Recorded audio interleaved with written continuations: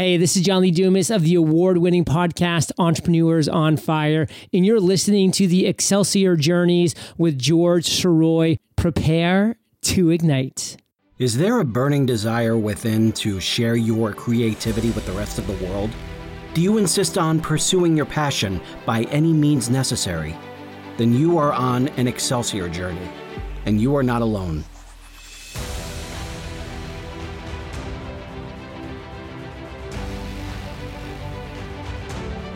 Welcome back to Excelsior Journeys. My name is George Sirois. Thank you so much for being here, and thank you so much for listening to what is coming up to 60 episodes of this show. It's been an absolute blast.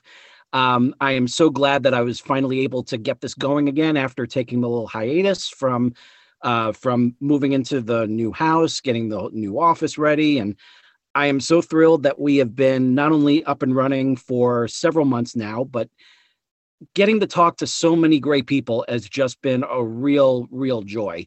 And that is no exception here this week. For starters, I just want to let you guys know that that a couple of new audio platforms have taken on Excelsior Journeys. One of them that I mentioned before is Amazon. So you can listen to the show on your Echo Dot. How cool is that?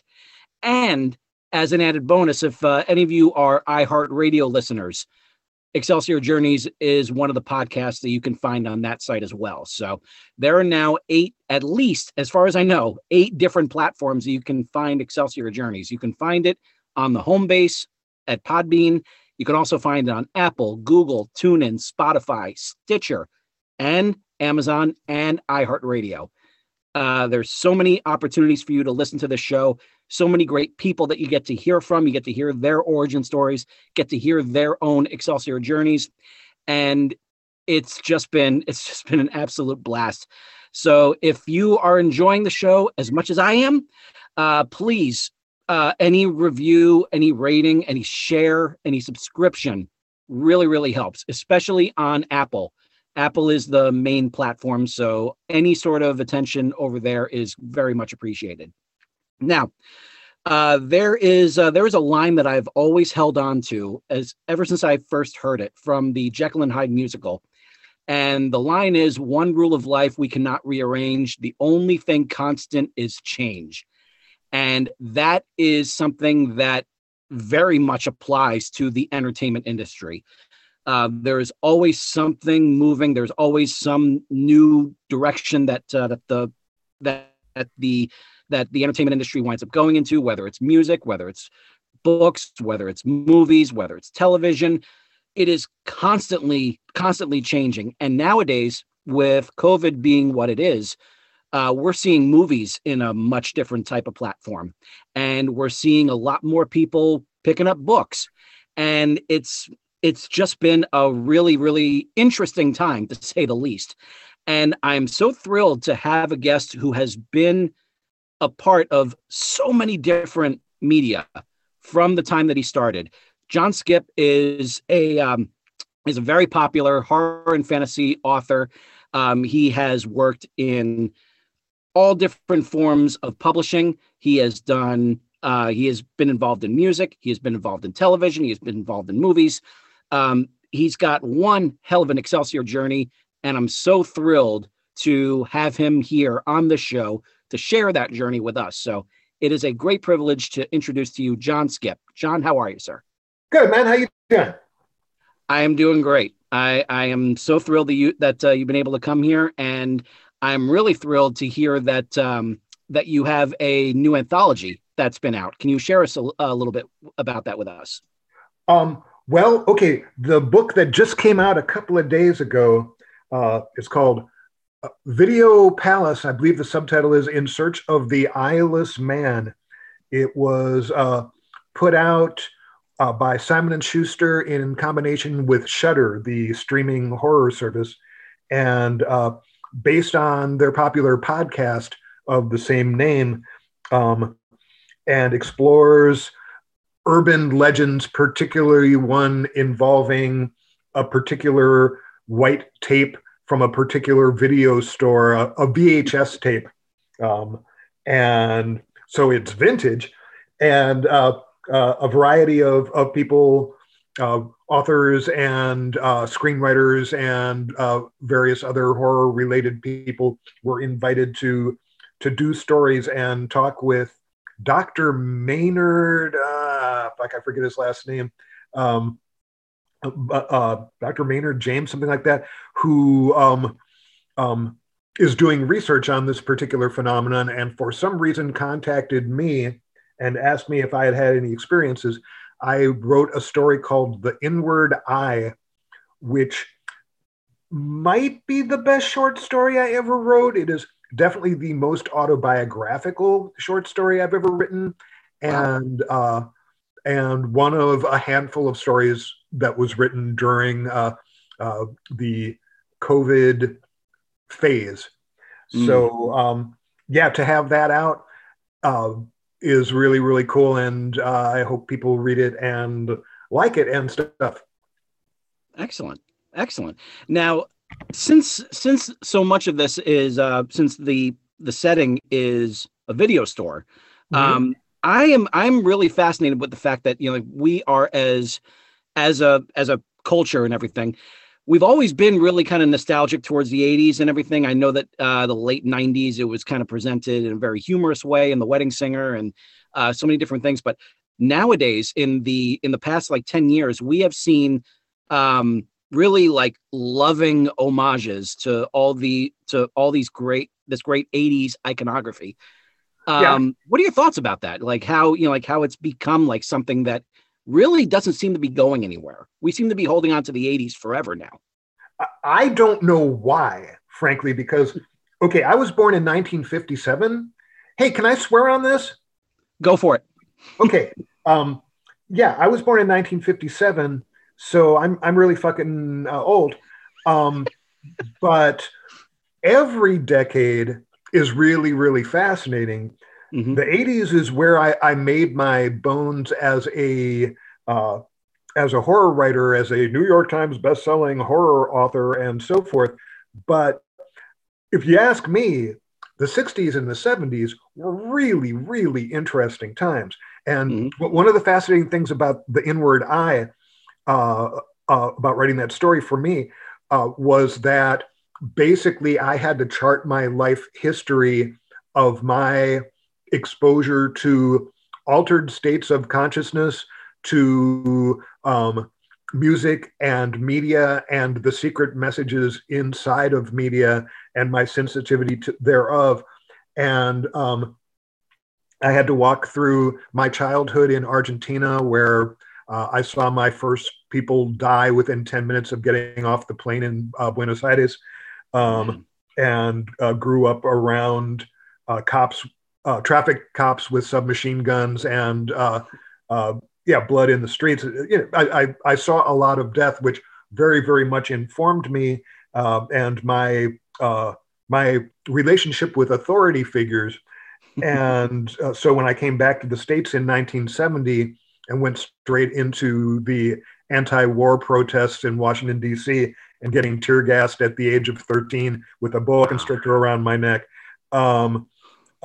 it's been a wild ride. So to me, the 80s, the Reagan era 80s, is not the most interesting period of history, and I hope that that we extend our fetishism further, both into the subsequent and earlier years. I got a boner for the 1940s. And I really think that the era of silent film was really fascinating. But the 80s were really interesting. One of the most interesting things about the 80s, I think, was the advent of VHS and home video technology, and the fact that you were no longer dependent on what was streaming on the handful of channels that existed, or whatever repertory movie theaters or drive-ins might be near you, but that the history of film started to become available. And that was really, really fascinating. When all of a sudden there were video libraries that were comparable to book libraries. My first, I had video stores in New York City when I was still living there as a street messenger, and then subsequently as a an author, a published author. And that was really wild to be able to like go into a store. And the first two movies that I ever acquired were Cronenberg's The Dead Zone and Alex Cox's Repo Man. And I was so thrilled to have access to both of those things and watch them anytime I wanted. And I had a new girlfriend, and we could sit down and she could show me crazy shit like The Night Porter or Phantom of the Paradise or Ilsa, She-Wolf of the SS. Wow. And I could show her Forbidden Zone and oh man, you know, Bay of Blood, aka Twitch of the Death Nerd. There was all this this great stuff that you could watch at home. Now in New York City, in the 80s, there were a lot of repertory theaters where I could go to a double bill of Harold and Maude and King of Hearts, or any two given John Waters films. It was really, really wonderful. And there were great theaters. It was amazing to be able to go to the Ziegfeld Theater, probably the finest theater in New York City, and watch Pink Floyd The Wall 6 times in its opening week, sitting front row balcony several times on LSD with the quadraphonic sound system. Those experiences will not be replicated again. But the 80s was amazing. But really, existence is amazing. I do not share the 80s fetish boner. It's just another 10 years I went through. Gotcha. And, just talking about the Ziegfeld just reminds me of that great time in much later in 2006 when my friends and I had a copious amount of marijuana and enjoyed 2001: A Space Odyssey over at the Ziegfeld. And it still ranks as like top 5 maybe of great movie experiences I've ever had. Yeah. Oh yeah, no, that theater was so great. The fact that it's dead now just is utterly heartbreaking. I don't know if that sort of theatrical grand experience will ever exist again, especially after COVID. Well, absolutely. COVID was the KO punch on a theatrical experience that was already hurting for certain. I mean, I'm not a big fan of tentpole movies. That they are not my jam. So a lot of times I would go to a movie theater in an enormous complex, built to house 100,000, and there would be like 4 of us in the theater watching, like shit. The last movie I saw in a movie, Danger Slater, the great bizarro writer Danger Slater and I went to see The Hunt. The most I know of it. I haven't seen it, but I know of it. Yeah. It's the most massively fucked over great movie in recent cinema history because first they pulled it from release in 2019 because it was too controversial and people thought that it was an anti-right-wing hatchet job, which in fact it is not. It is a spectacular... More like anti-left-wing, right? It's a spectacularly even-handed movie about a bunch of red state leaning people who get kidnapped by a bunch of wealthy liberal elites and get the most dangerous game played on them. Wow. But it is a sharp, hilarious, brutal, savage, fucking awesome film that we just had the best time. But there were 5 of us in the theater, in the entire giant theater at this megaplex to watch this thing. And so the theaters were in trouble before COVID landed, and then COVID landed and just, kind of leveled it. Now we'll see. Again, I'm really, really fascinated to see how we reconstruct once vaccines kick in and we can start getting back to normal life. Whatever the next version of normal life winds up being. But this ain't normal. This is not something that anybody can adjust to for much longer than we have. You can Yeah. see it just grinding everybody down. But when that happens, because the appetite for quality and community experience is going to be so immense, Mm-hmm. everybody's predicting the theaters are dead, but the buildings are still there. We'll see Yeah. what happens. In the meantime, you know one of my favorite things? Mm-hmm. Drive-in movie theaters coming back to life. Yes. Oh, man. I was just talking about this with a couple of my friends a few days ago. How cool is that? I love it. I love it. And speaking of which, love drive-ins. I got a question for you then. Okay. Before we jump into your origin story, I think you would get a kick out of this question. Okay, so here's a hypothetical. You were tagged by a revival theater, say like the New Beverly, Mhm. and they invite you to program a week's worth of movies. Ooh. Which ones do you pick? Well, I mean, if I have no thematic constraints, Mm-hmm. my map would be pretty damn wide. Yeah. If I had thematic constraints, that would be a different thing. But okay, I would program a Japanese noodle western called Tampopo. Mm-hmm. Maybe my favorite movie of all time. It's a movie about food and how it relates to every aspect of Japanese culture, from birth to death, sex to business, to crime, to love, to murder. It's really, really funny. It changed the way I look at food for the rest of my life. It's just, the movie makes me so crazy happy. I would program Amelie, which is also one of my favorite films of all time. I would program George Romero's Dawn of the Dead. I would program Phantom of the Paradise.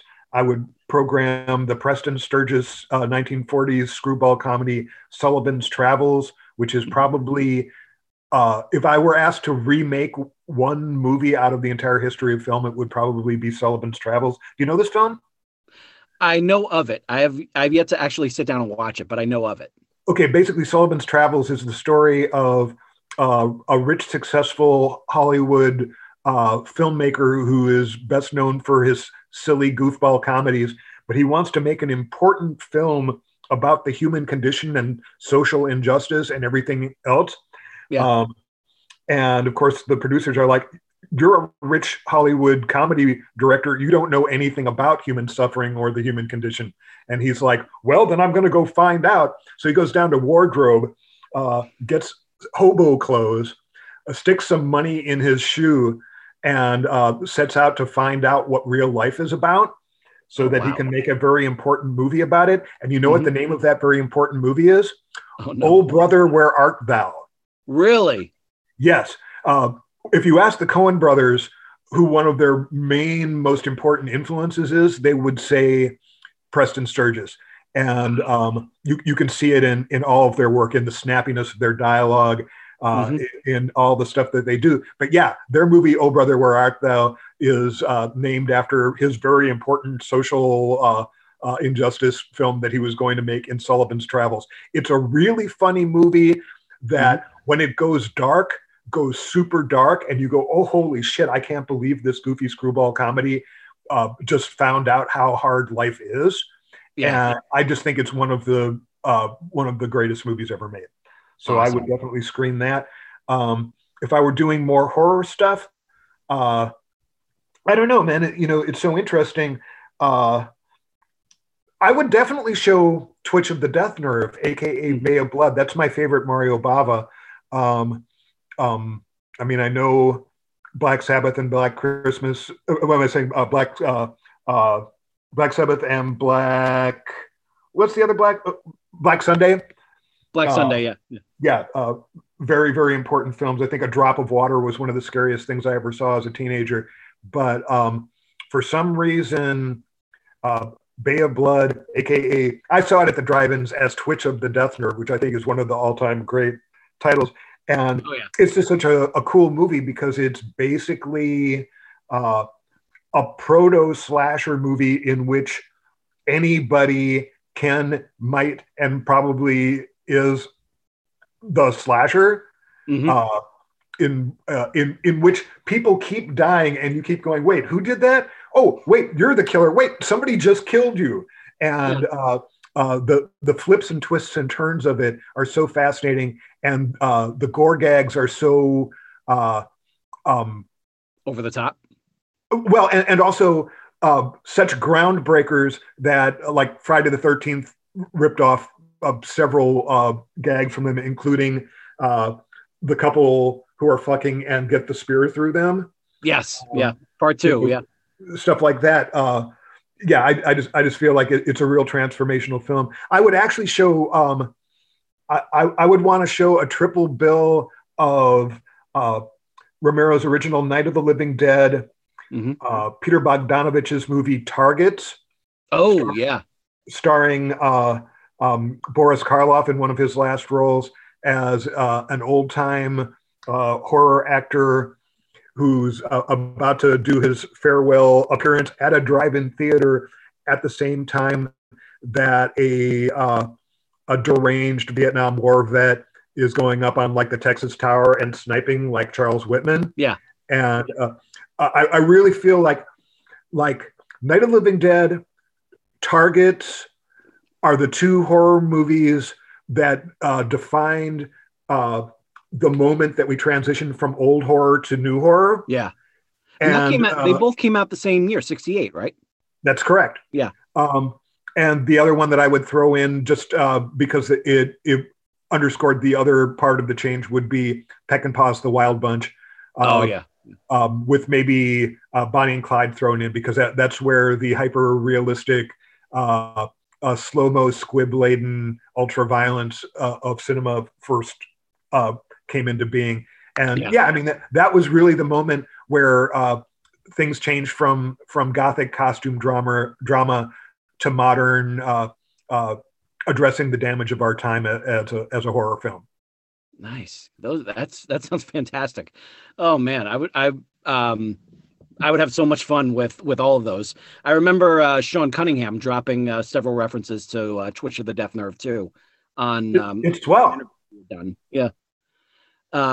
So let's go back to the beginning for you. What I like to call the lightning bolt moment, because there's always that moment in everyone's life where they experience something or see something or hear something, and that just makes them say, that is what I want to do. That is who I want to be. That's the journey that I want to go on. What was that moment for you with writing? Well, I'll tell you, it's really interesting. And again, I talk about this in the short story. I just did an interview. A high school senior from Indiana just interviewed me because she wanted to talk about an essay I had written for the Battle Royale slam book, talking about the movie Battle Royale. Oh, it's a great one. And yeah, another one I would show. But basically, okay, when I was 2.5 years old, I had a fever and I hallucinated really super hard. And there were like these malformed rat things that were coming down the walls at me. Ooh. It was so bad that my dad had to Jacob's ladder me, which was basically fill a bathtub with ice cubes and throw me in to snap the fever. And when the rats hit the water, they disappeared, and then my fever broke.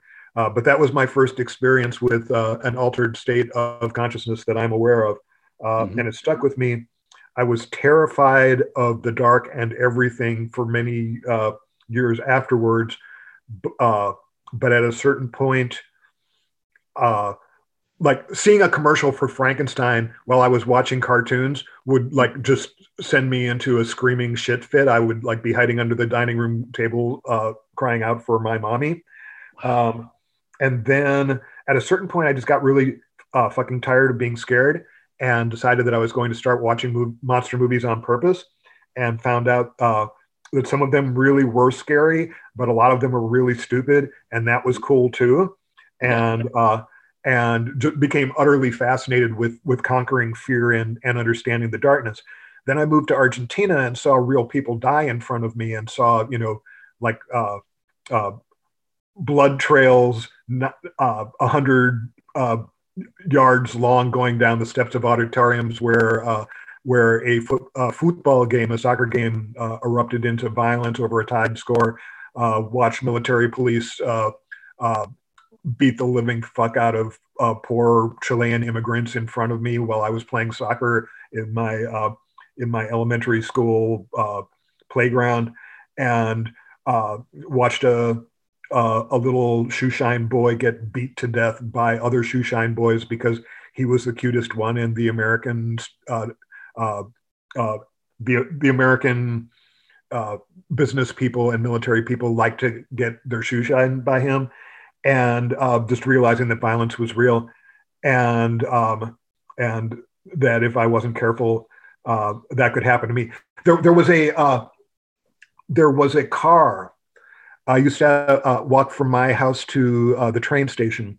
Mm-hmm. It was about an 8-block walk to go to school, and every day I would pass this car that was left by the curb for over a year.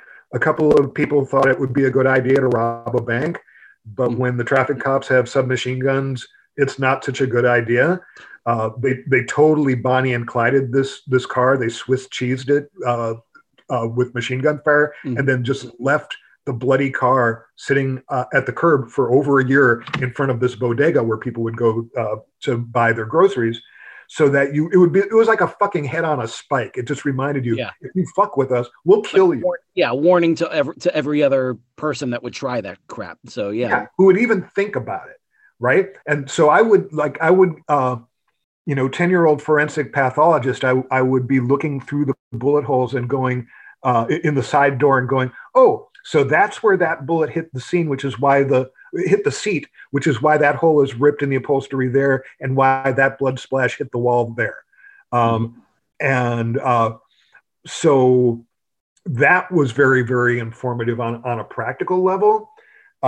Meanwhile, I was reading Creepy Magazine and Eerie Magazine, which were horror comics of the 60s, which led me to anthologies like Alfred Hitchcock stories they wouldn't let me do on TV, which contained stories by Ray Bradbury and Robert Bloch, and contained The Most Dangerous Game, and Manly Wade Wellman, and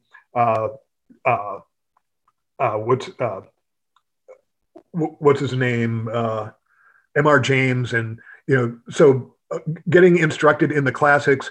I was also finding like the Pan and Fontana books of classic horror stories. So I got my education from there. Continued discovering more Ray Bradbury. Went to Lord of the Flies, and basically was like, oh, I like writing. I really like writing. However, I also got my first guitar around that same time, first electric guitar, and was immediately electrocuted by it, which you would think would stop me from playing guitar, but it just made me want to do it more, because I was listening dangerous element. Yeah, man. I was listening to the Beatles and Jimi Hendrix, and I had a friend who had an older brother who was going to college in Berkeley, California, and he would send care packages of music to his little brother with all the coolest, latest psychedelic stuff. So I was listening to Frank Zappa and the Mothers of Invention, and I was listening to Hendrix and Jefferson Airplane and Grateful Dead and all this crazy stuff when I was 10 years old. And that really made me want to go there. And meanwhile, I would then go to the movie theaters and see 2001: A Space Odyssey by myself on a huge screen with Spanish subtitles. And so I was pretty much full cultural immersion kid, and weirdo outsider kid, but I really, really loved the stuff. And there are people that remember me from like 5th and 6th grade going, I knew you were going to be a horror writer just because of the things that you would write in English class. And So all of those contiguous media informed me. I also really loved to draw until I got back to the States and had an art teacher who beat every single speck of fun out of it for me. So then I transferred to the drama department and started getting into acting and playwriting and that sort of stuff. And first attempts at doing soundtrack music. So basically the die was cast pretty fucking early on me. Yeah. Wow. Yeah. I remember my own 10th grade English teacher just really just driving all the fun out of everything that we were doing. We were listening to a great audio presentation of Julius Caesar, and every other line she would hit pause and go, footnote. It's like, let it go. Just, come on. Yeah. It's like they wanted to kill your soul. Yeah. And then just so happens I had to go to summer school right after that for English, and my grade like shot right up to an A. And it wasn't just because I was doing it the second time around. It was because like the English teacher actually let the whole presentation play through with no interruptions. And we got to watch, for King Arthur, we got to sit down and watch Excalibur. Nice. From 1981. And I'd put that, like any day in my own rotation for any sort of programming. Sure. Yeah. And so, that sort of stuff. It was just like, that's what got me into writing too. Like my own passions and everything got that really going. So once you realized that was going to be the path you were set out on, you started out with short stories, right? Well, I mean, in ninth grade, I was the creative writing editor for the school paper. Nice. So I was writing short stories and essays, but I was also editing or curating other people's poetry and short stories and so forth.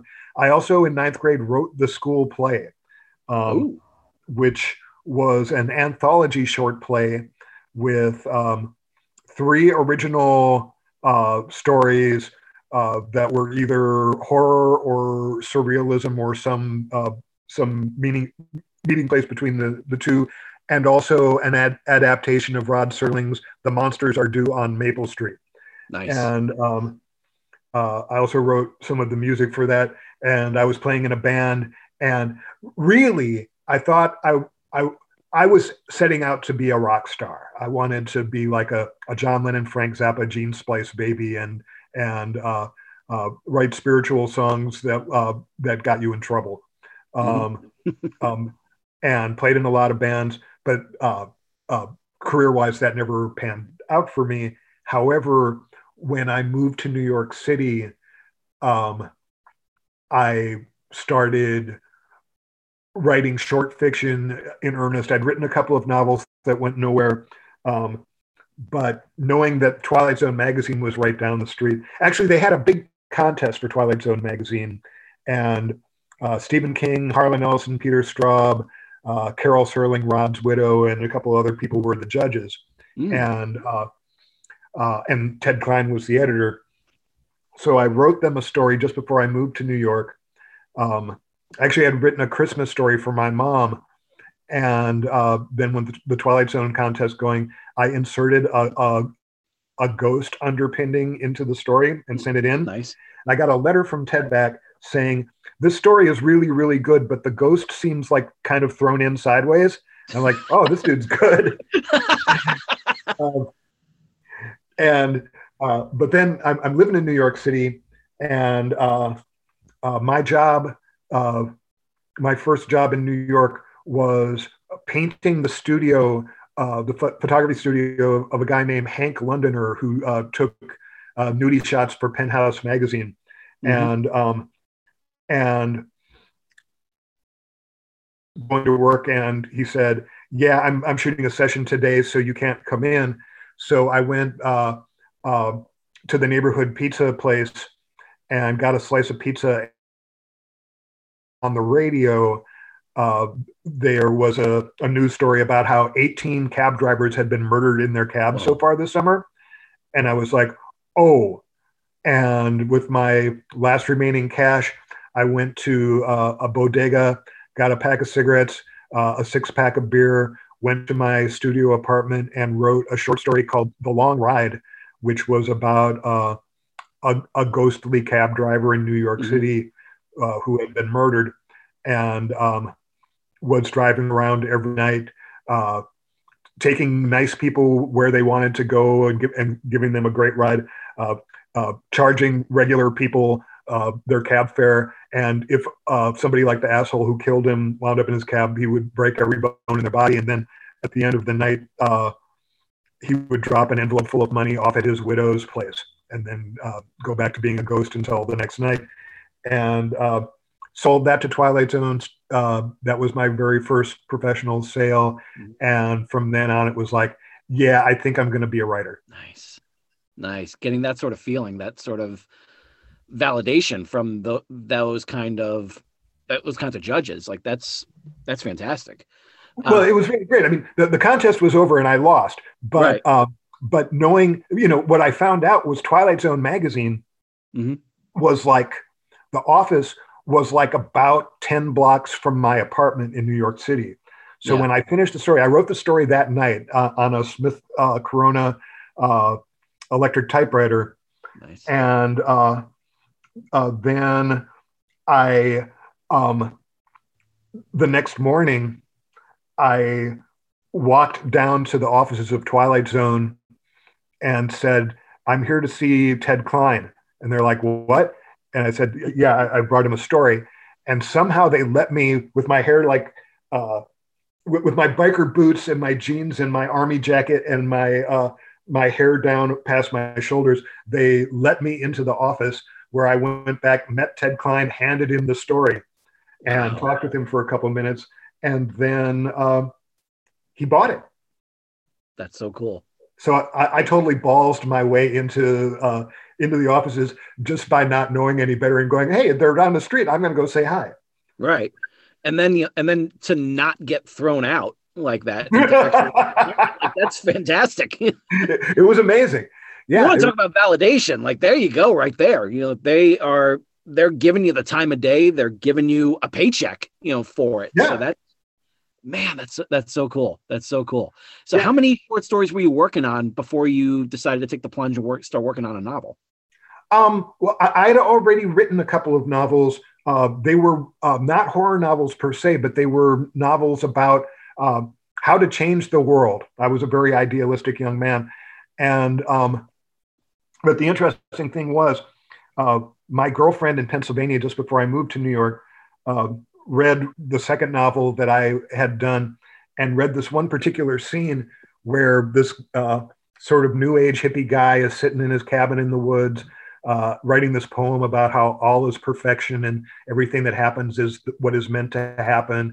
And it's this sort of beautiful meditative piece. And all of a sudden, this roving gang of serial killers bust into the apartment, kill him and eat him. And the head of the serial killing gang sees the poem that he had just read, reads it, and as a tear rolls down old Deadheart's face, my girlfriend looks at me and says, have you ever read Stephen King? This reads a lot like him. And I said, no, he's a best-selling author, right? I assumed he was, I assumed he was shit. And she's like, no, he's really good. I think you would like him. And she gave me a copy of The Stand. Wow. And I read The Stand. Way to break in. I was like, holy fuck, this is great. Yeah. You sold 5 million copies of this? That's incredible. And so after selling a couple of short stories to Twilight Zone, my old friend Craig Spector, who I played in bands with in high school in Pennsylvania, he had moved to Boston, and he calls me up and he says, I got this great idea for this vampire story about this punk vampire who lives in the subways of New York. He had like 2 ideas for scenes, but that basic idea. And he said, why don't you write it and we can split the money? So, write the short stories, sell it to Twilight Zone, we can split the money. And I'm like, I got all this other stuff I'm doing. I'm playing in a band, blah, blah, blah, blah, blah. But he came down to New York to hang out for a weekend. And we went to my old girlfriend from Pennsylvania who had moved up to New York and had an apartment in the Bowery. And we hung out at her place for the weekend, drank a shitload of beer and talked. And in the course of it, I realized that this wasn't a short story, it was a novel, and sat down to write what became The Light at the End, a punk rock vampire New York City novel. And spent about 2 years writing that thing. Halfway through, Craig came down and got a job as a street messenger. I was working as a street messenger at the time, which is why street messengers are the main characters in the book. And he was a roller skating messenger, and I was a on foot messenger. But I was doing like 10, 20 miles a day on foot, just flying all over town.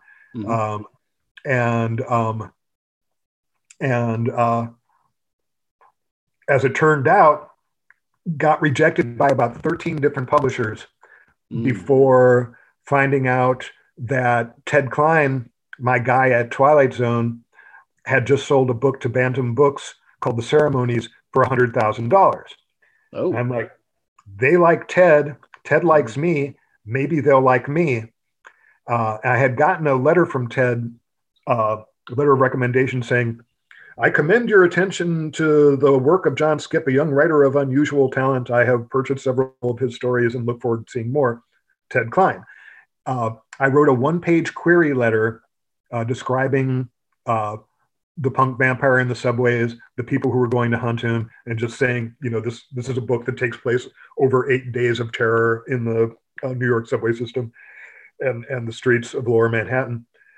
And one-page query letter, Ted Klein's recommendation cover letter on top, put it in an envelope, handed it to Craig. Craig roller skated it into 666 Fifth Avenue, which is where Bantam Books was located. It was addressed to Lou Aronica, the editor who had published Ted's thing. And he roller skates up to the receptionist and says, this is for Lou Aronica. She says, is he expecting it? Craig says, I don't know, sign here. And just has her sign his messenger manifest. So brilliant. Right? Right? The middleman. Like, that's so perfect. Yeah.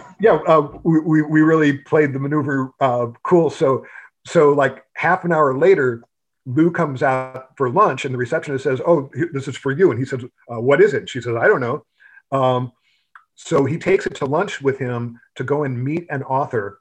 The author doesn't show up for lunch. So it's just him and this letter, which he opens up, and he said he read like 10 times and almost got hit by a cab on the way home, on the way back to the office as he was walking back. Immediately got to his desk, called me up and said, I want to see the book. Wow.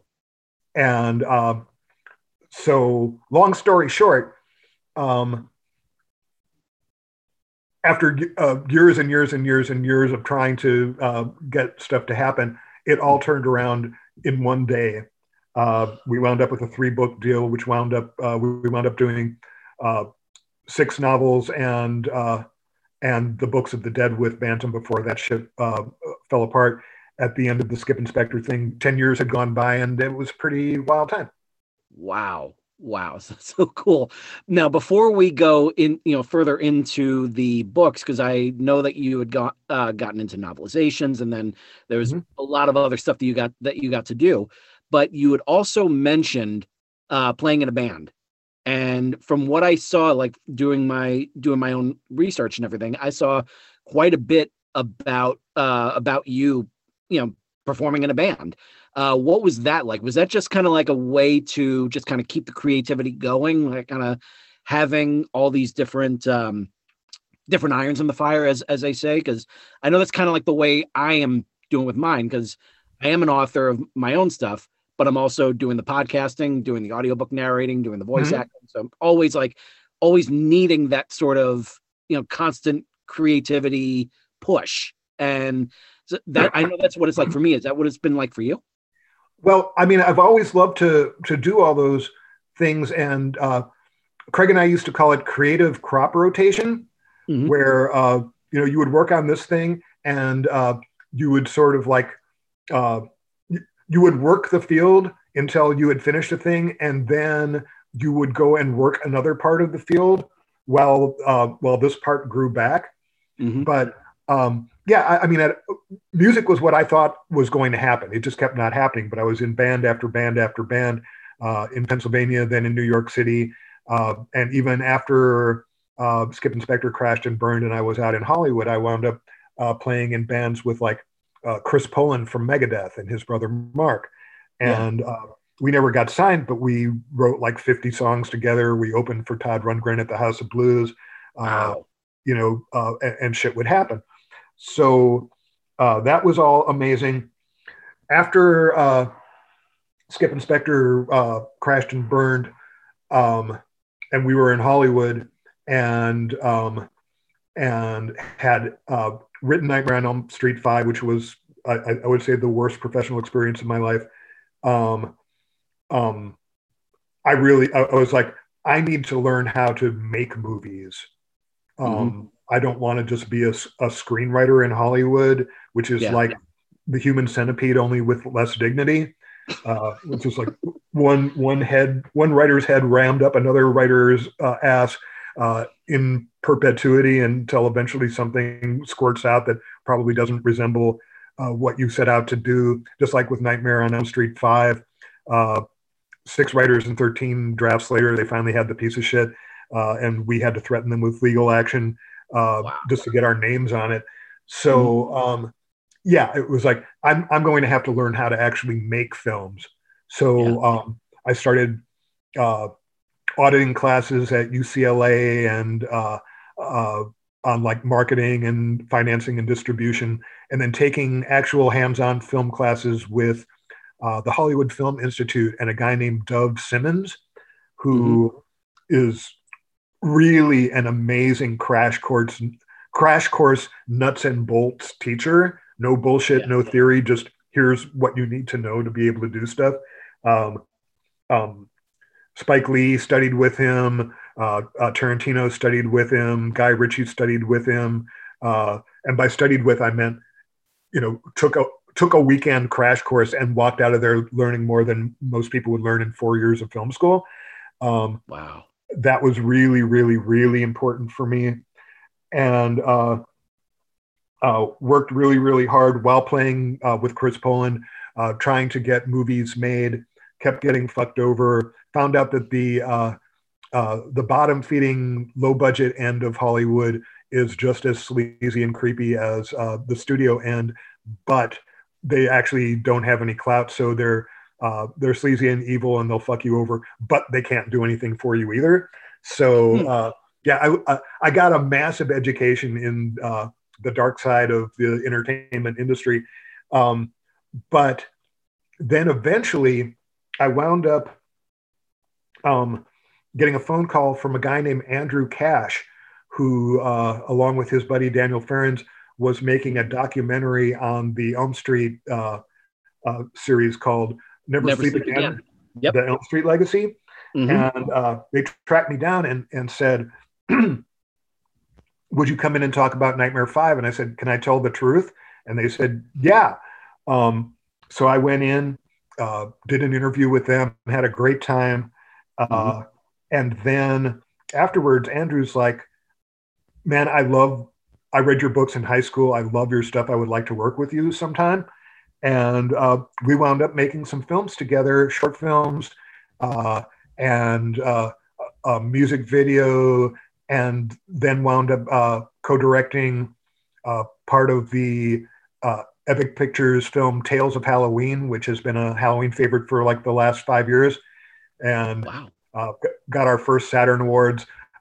It starred Dana Gould, who created the Stan vs. Evil series and was head writer for The Simpsons, and James really Duvall. Funny stand-up too. Really funny stand-up. Oh, great stand-up. Yeah, great 80s stand-up. James Duvall, Jimmy Duvall, who amongst his many roles was Frank the Bunny in Donnie Darko. And I knew the name sounded familiar. Yeah, awesome guy, but both awesome guys. Alyssa Dowling, fantastic actress, was also in there with us, and supporting cast of thousands. Have you seen Tales of Halloween? Not yet. It sounds like I definitely need to. Yeah, it's really cool. I Yeah. mean, a bunch of really talented directors are in there, including personal fave Lucky McKee, Mhm. and Neil Marshall, who did The Descent, We and just we just rewatched The Descent actually earlier this week. he's a fine filmmaker. Um, and Mike Mendez, who made um, The Convent and Big Ass Spider, among others. And yeah, we had a blast. We ours is the shortest. I think ours is like just under 8 minutes long, Yeah. but it's really totally fucking nuts. It's about um, people who put a lot of love into decorating their lawns for Halloween. Uh-huh. And what happens when one of them is like an old school Universal horror style guy who's all like black and white and gothic graveyards and all that kind of stuff, and the other guy's totally Rob Zombie tits and guts and gore, and how much they hate each other and how it winds up. And it's called This Means War, which Okay. is taken from the classic line that Bugs Bunny yells. Of course, Of you course, realize you this know. means war. This means war. And so, yeah. A lot of the best filmmaking that I've managed to do, I did with Andrew. And now he is head editor at DC's Legends of Tomorrow and has directed a couple episodes there and has a new short film in Joe Bob's new drive-in extravaganza. Nice. So yeah, love Andrew. Hope we get to work together again. Meanwhile, I'm going off more as solo director and working on some other stuff. I have two films in development with a production company called Spin a Dark Yarn, which is run by Josh Mallerman, who did Bird Box, and his partner Ryan Lewis.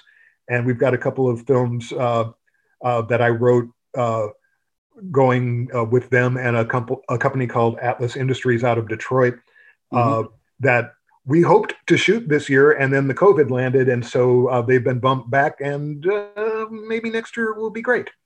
Awesome.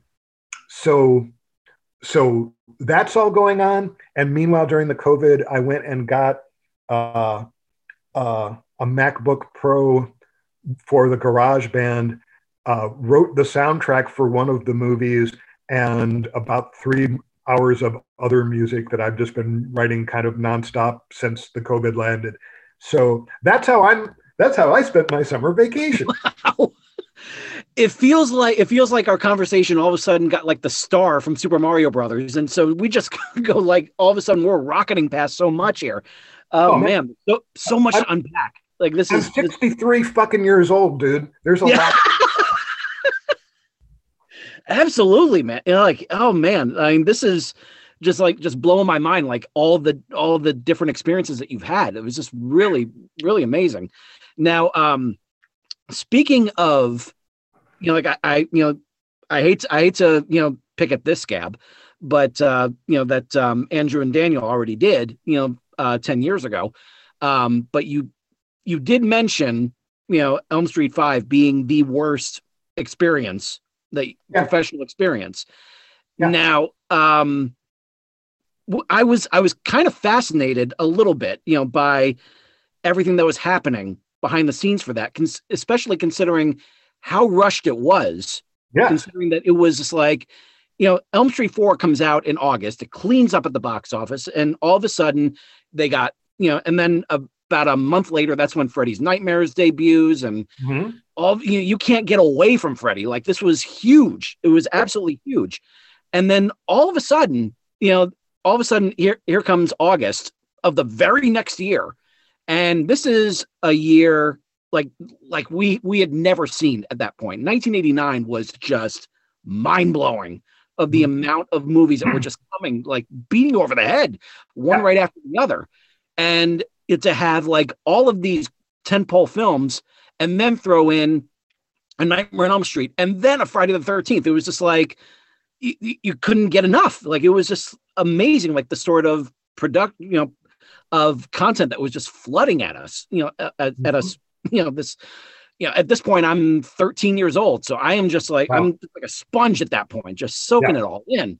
And so when I finally sat down and watched Elm Street 5, I was intrigued, but at the same time, it was just like, I was like, okay, it definitely took a different turn than part 4 did. And I actually was able to like understand why in story wise. But then when I started hearing all about the different stuff behind the scenes, I was like, why didn't we get that? That's, that just seemed like it sounded like what, now stop me if I'm wrong, because obviously you experienced it. It was right around the time when they got part 5 into production that they recruited a lot of what are they called? Splatterpunk. Is that correct? There was a Splatterpunk cattle call. Yeah. So it was like you and Craig and David Scow was also in there. And what was that whole experience like? Well, I mean, it was fun to win the cattle call, but then we had 2 weeks to write the thing, and so we blasted down a first draft script, really worked out the mechanics of the mythology and everything, of what made Freddy, how the dream pool worked, and how it was possible that he could get into your dreams, how he became the bastard son of 1,000 maniacs, and all this other metaphysical stuff that we pulled together, and to make sense of it and take it in a really dark place that sort of locked the mythology together. We handed it in, but another of the producers had a writer that she liked. No, Sarah Risher, right? I'm sorry? That was Sarah Risher, right? The one that I know who she was, had the other producer. Yes. Yeah, she had the other writer. She credited herself as the one who kind of like came up with the whole Dream Child, concept in the first place. So yes. So she had a writer that she had that she wanted to have do it. So he wrote a script. We wrote our script. They liked our script. They hated his, so they fired us and hired him to rewrite it. And as I said, to rewrite ours. And as I said, 6 writers and 13 drafts later, they had the piece of shit movie that they evidently wanted. And it was just, it was just really unpleasant. Yeah. It was just real. It just made me go, wow, if this is how I'm going to be treated. Because as a novelist, you write what you want to fucking write. And with Bantam, if we handed in a book and they had problems with it, they would tell us what they thought. And if we agreed with them, we would fix it. And if we didn't, we wouldn't. Right. And then all of a sudden to just get kicked to the curb like that, and then attempted to get ripped off where they weren't even going to give us credit for what we came up with the tons of stuff that we came up with, was really, really uncool. So we basically told them, put our names on this shit or we'll sue you, delay release of your film, and cost you millions of dollars. And they called us up and said, you can't do that. You didn't think of anything. We told you everything that you were doing. And we said, you realize we have all of our conversations with you recorded, right? And they're like, oh, never mind. Wow. And they pulled the trailers and they pulled the posters and they put our names on them. And then the movie came out and it was like, oh, fuck. This sucks. Can you put our names on Nightmare? So at the end of the day, the movie did not do you any favors. I'll tell you, the only real favor that it did me was that years later, Andrew Cash calls me up asking me if I'll talk about it, and we became friends and made movies together. That's what I got from Nightmare on Elm Street 5. That's all right. And so from what I remember, they were also kind of scrambling to come up with a good concept for part 6. Did they reach out to you guys at all after that? And if they did, would you have accepted? Number 1, fuck no. Number 2, fuck no. Number 3, they still had enough of our ideas left to rip off for number 6, but we couldn't get any legal claim on it. Wow. Wow. That's not a good experience. it really sucks, and especially considering I think it was either you or Craig who mentioned that the New Line was saying how your script read like a Stanley Kubrick Nightmare on Elm Street. Yeah, they did say that to us, and we said, "Cool, right?" And they're like, "No," and That's what I don't we get. know we were kicked to the curb. Now, admittedly, I think from a conceptual standpoint and a scene standpoint, our script is really good, but the dialogue's not great because we only had 2 weeks and we focused on story. Had we been able to go in and do rewrites like a human, it would have been a much better script. But by then, our ass was out the door, and it just got more and more muddled to the point where Mike DeLuca and the director were just rewriting pages on set as they were shooting, which I don't think is the way to go. Yeah. Unless you're a fucking genius. Like that, like whenever they have to do stuff like that, it's a recipe for disaster. It really is. Now, I mean, every once in a while, you'll run into something where that creative strategy is the creative strategy. Like, for example, one of the great joys, my coronavirus comfort food on television was the TV series Community, which I had never seen, but wound up watching the entire thing, minus season 4, which they call the gas leak year. I watched the whole thing twice, and then went into all kinds of behind the scenes on how they created this amazing, hilarious show that I'm completely in love with. And they were often rewriting shit as they went along. But they had an incredible writer's room with Dan Harmon and a couple of other geniuses at the helm. They had a great cast. They had great production designers who could jump on shit at a moment's notice.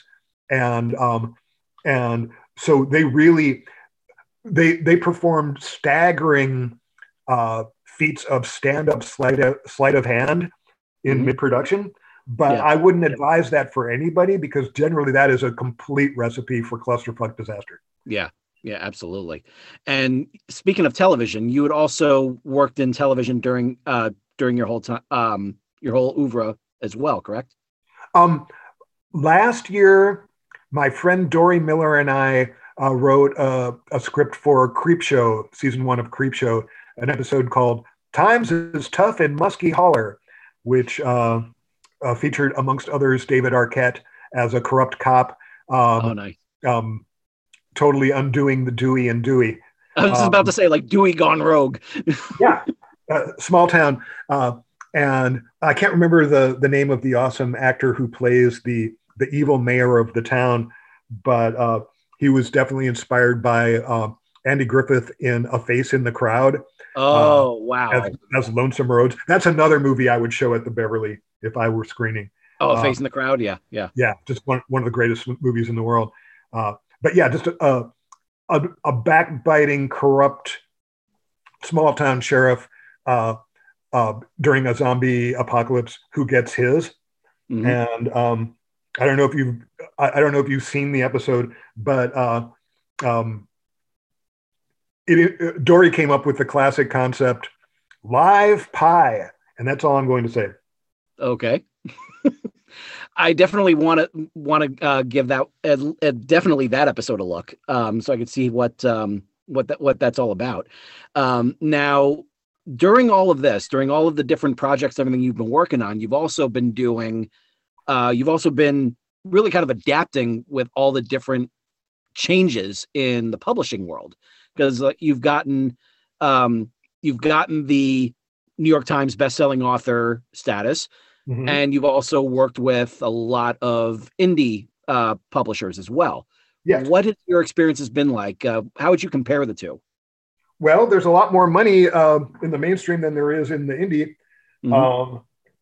But there was a lot more money in the 80s for any horror novelist who isn't Stephen King than there is now, by and large. I like that there's a resurgence going on. I love that that my friend Josh Malerman is doing so well. But I'll basically, small press gives you a lot of independence, which I value very highly. But it's very hard to make a living there unless you're a machine, unless you publish several books a year. Some people manage to do that stuff. I make my living piece by piece. I've been a freelancer for almost entirely for most of my life, which means that sometimes I do pretty well, and sometimes like I'm an inch from homeless, and it goes up and down as fate would have it. But I've been very lucky in that I've managed to get away with this for 63 years, and still be having fun. I mostly do stuff that makes me happy. Yeah. I've turned down absurd amounts of money that I knew were going to make me miserable, because money in the end doesn't make you happy, particularly if what you've done is pollute the one thing that gives your life joy. These are all gambles. Some things work out really well. Some things work out professionally really well. Some things work out artistically really well, without the financial, real benefit. But, obviously the best is when it works, when it fires on all cylinders. But a lot of my favorite work hasn't been read by a ton of people, or hasn't been watched or listened to by a bunch of people, but it's the stuff that I love the most. Nice. That said, you get you get something into the mainstream and it hits, and you're proud of it. Yeah, that is a lovely thing. You can live on that for a while. Mm-hmm. Awesome. Yeah, awesome. That's fantastic. And so that kind of sounds a lot like what you would recommend to a lot of up and coming writers these days, is about doing what makes you happy. Would you say that would be like a really good piece of advice to people, or is there anything else you would like to kind of give off as words of wisdom to those that are coming up? Well, I think that doing what you love, there is no substitute for doing what you love. Mm-hmm. The great screenwriter William Goldman said, if you want to work as a screenwriter, you can make a lot of money, but you better have something else that you actually derive artistic, creative pleasure from, because you probably won't find it there. So he wrote novels for joy, and he wrote novels like The Princess Bride and Marathon Man and Magic, that wound up doing very well as novels, and then fortunately wound up doing very well as movies.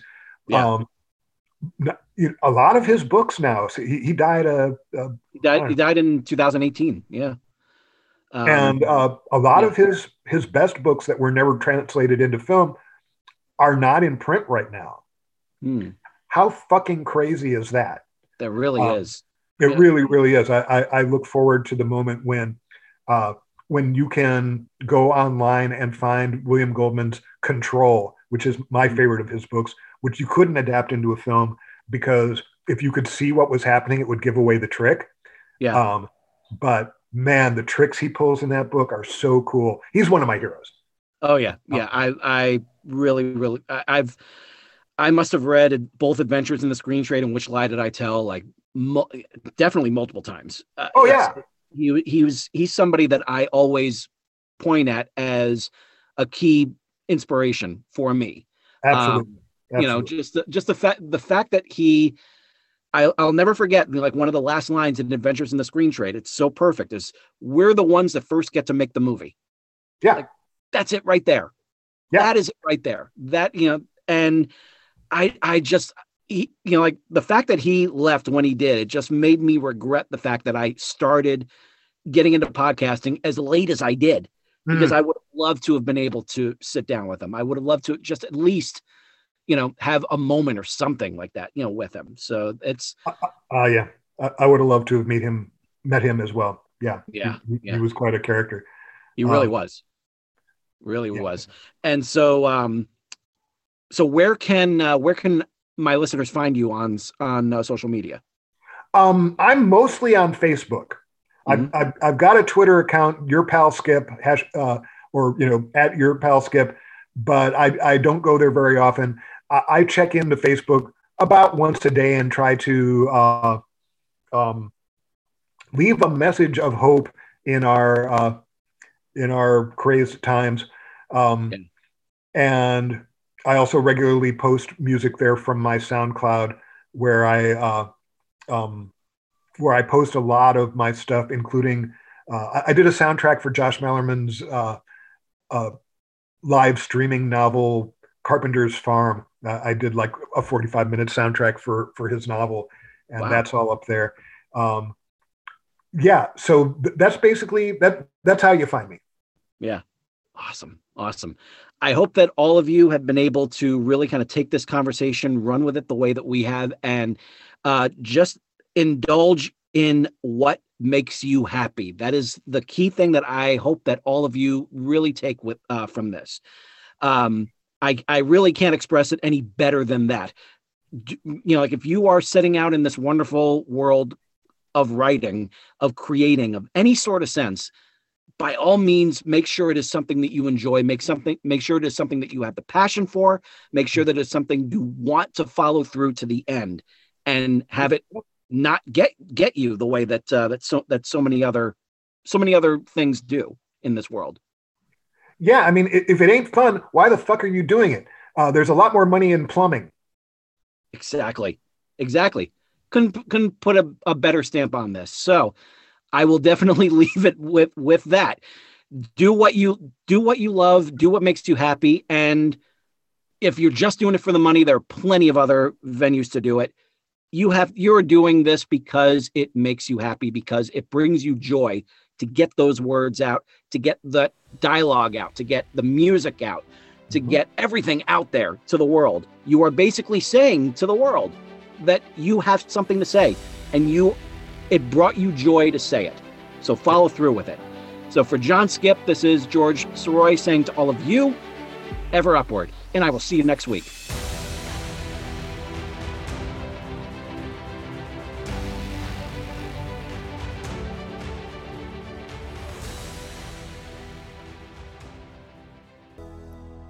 Today's show is brought to you by Audible. Audible is offering our listeners a free audiobook with a 30-day trial membership. If you've never been an Audible customer and want to see what they offer, just go to www.audibletrial.com/ExcelsiorJourneys and browse the unmatched selection of audio programs. Download a title for free and start listening. It's that easy. Why Audible?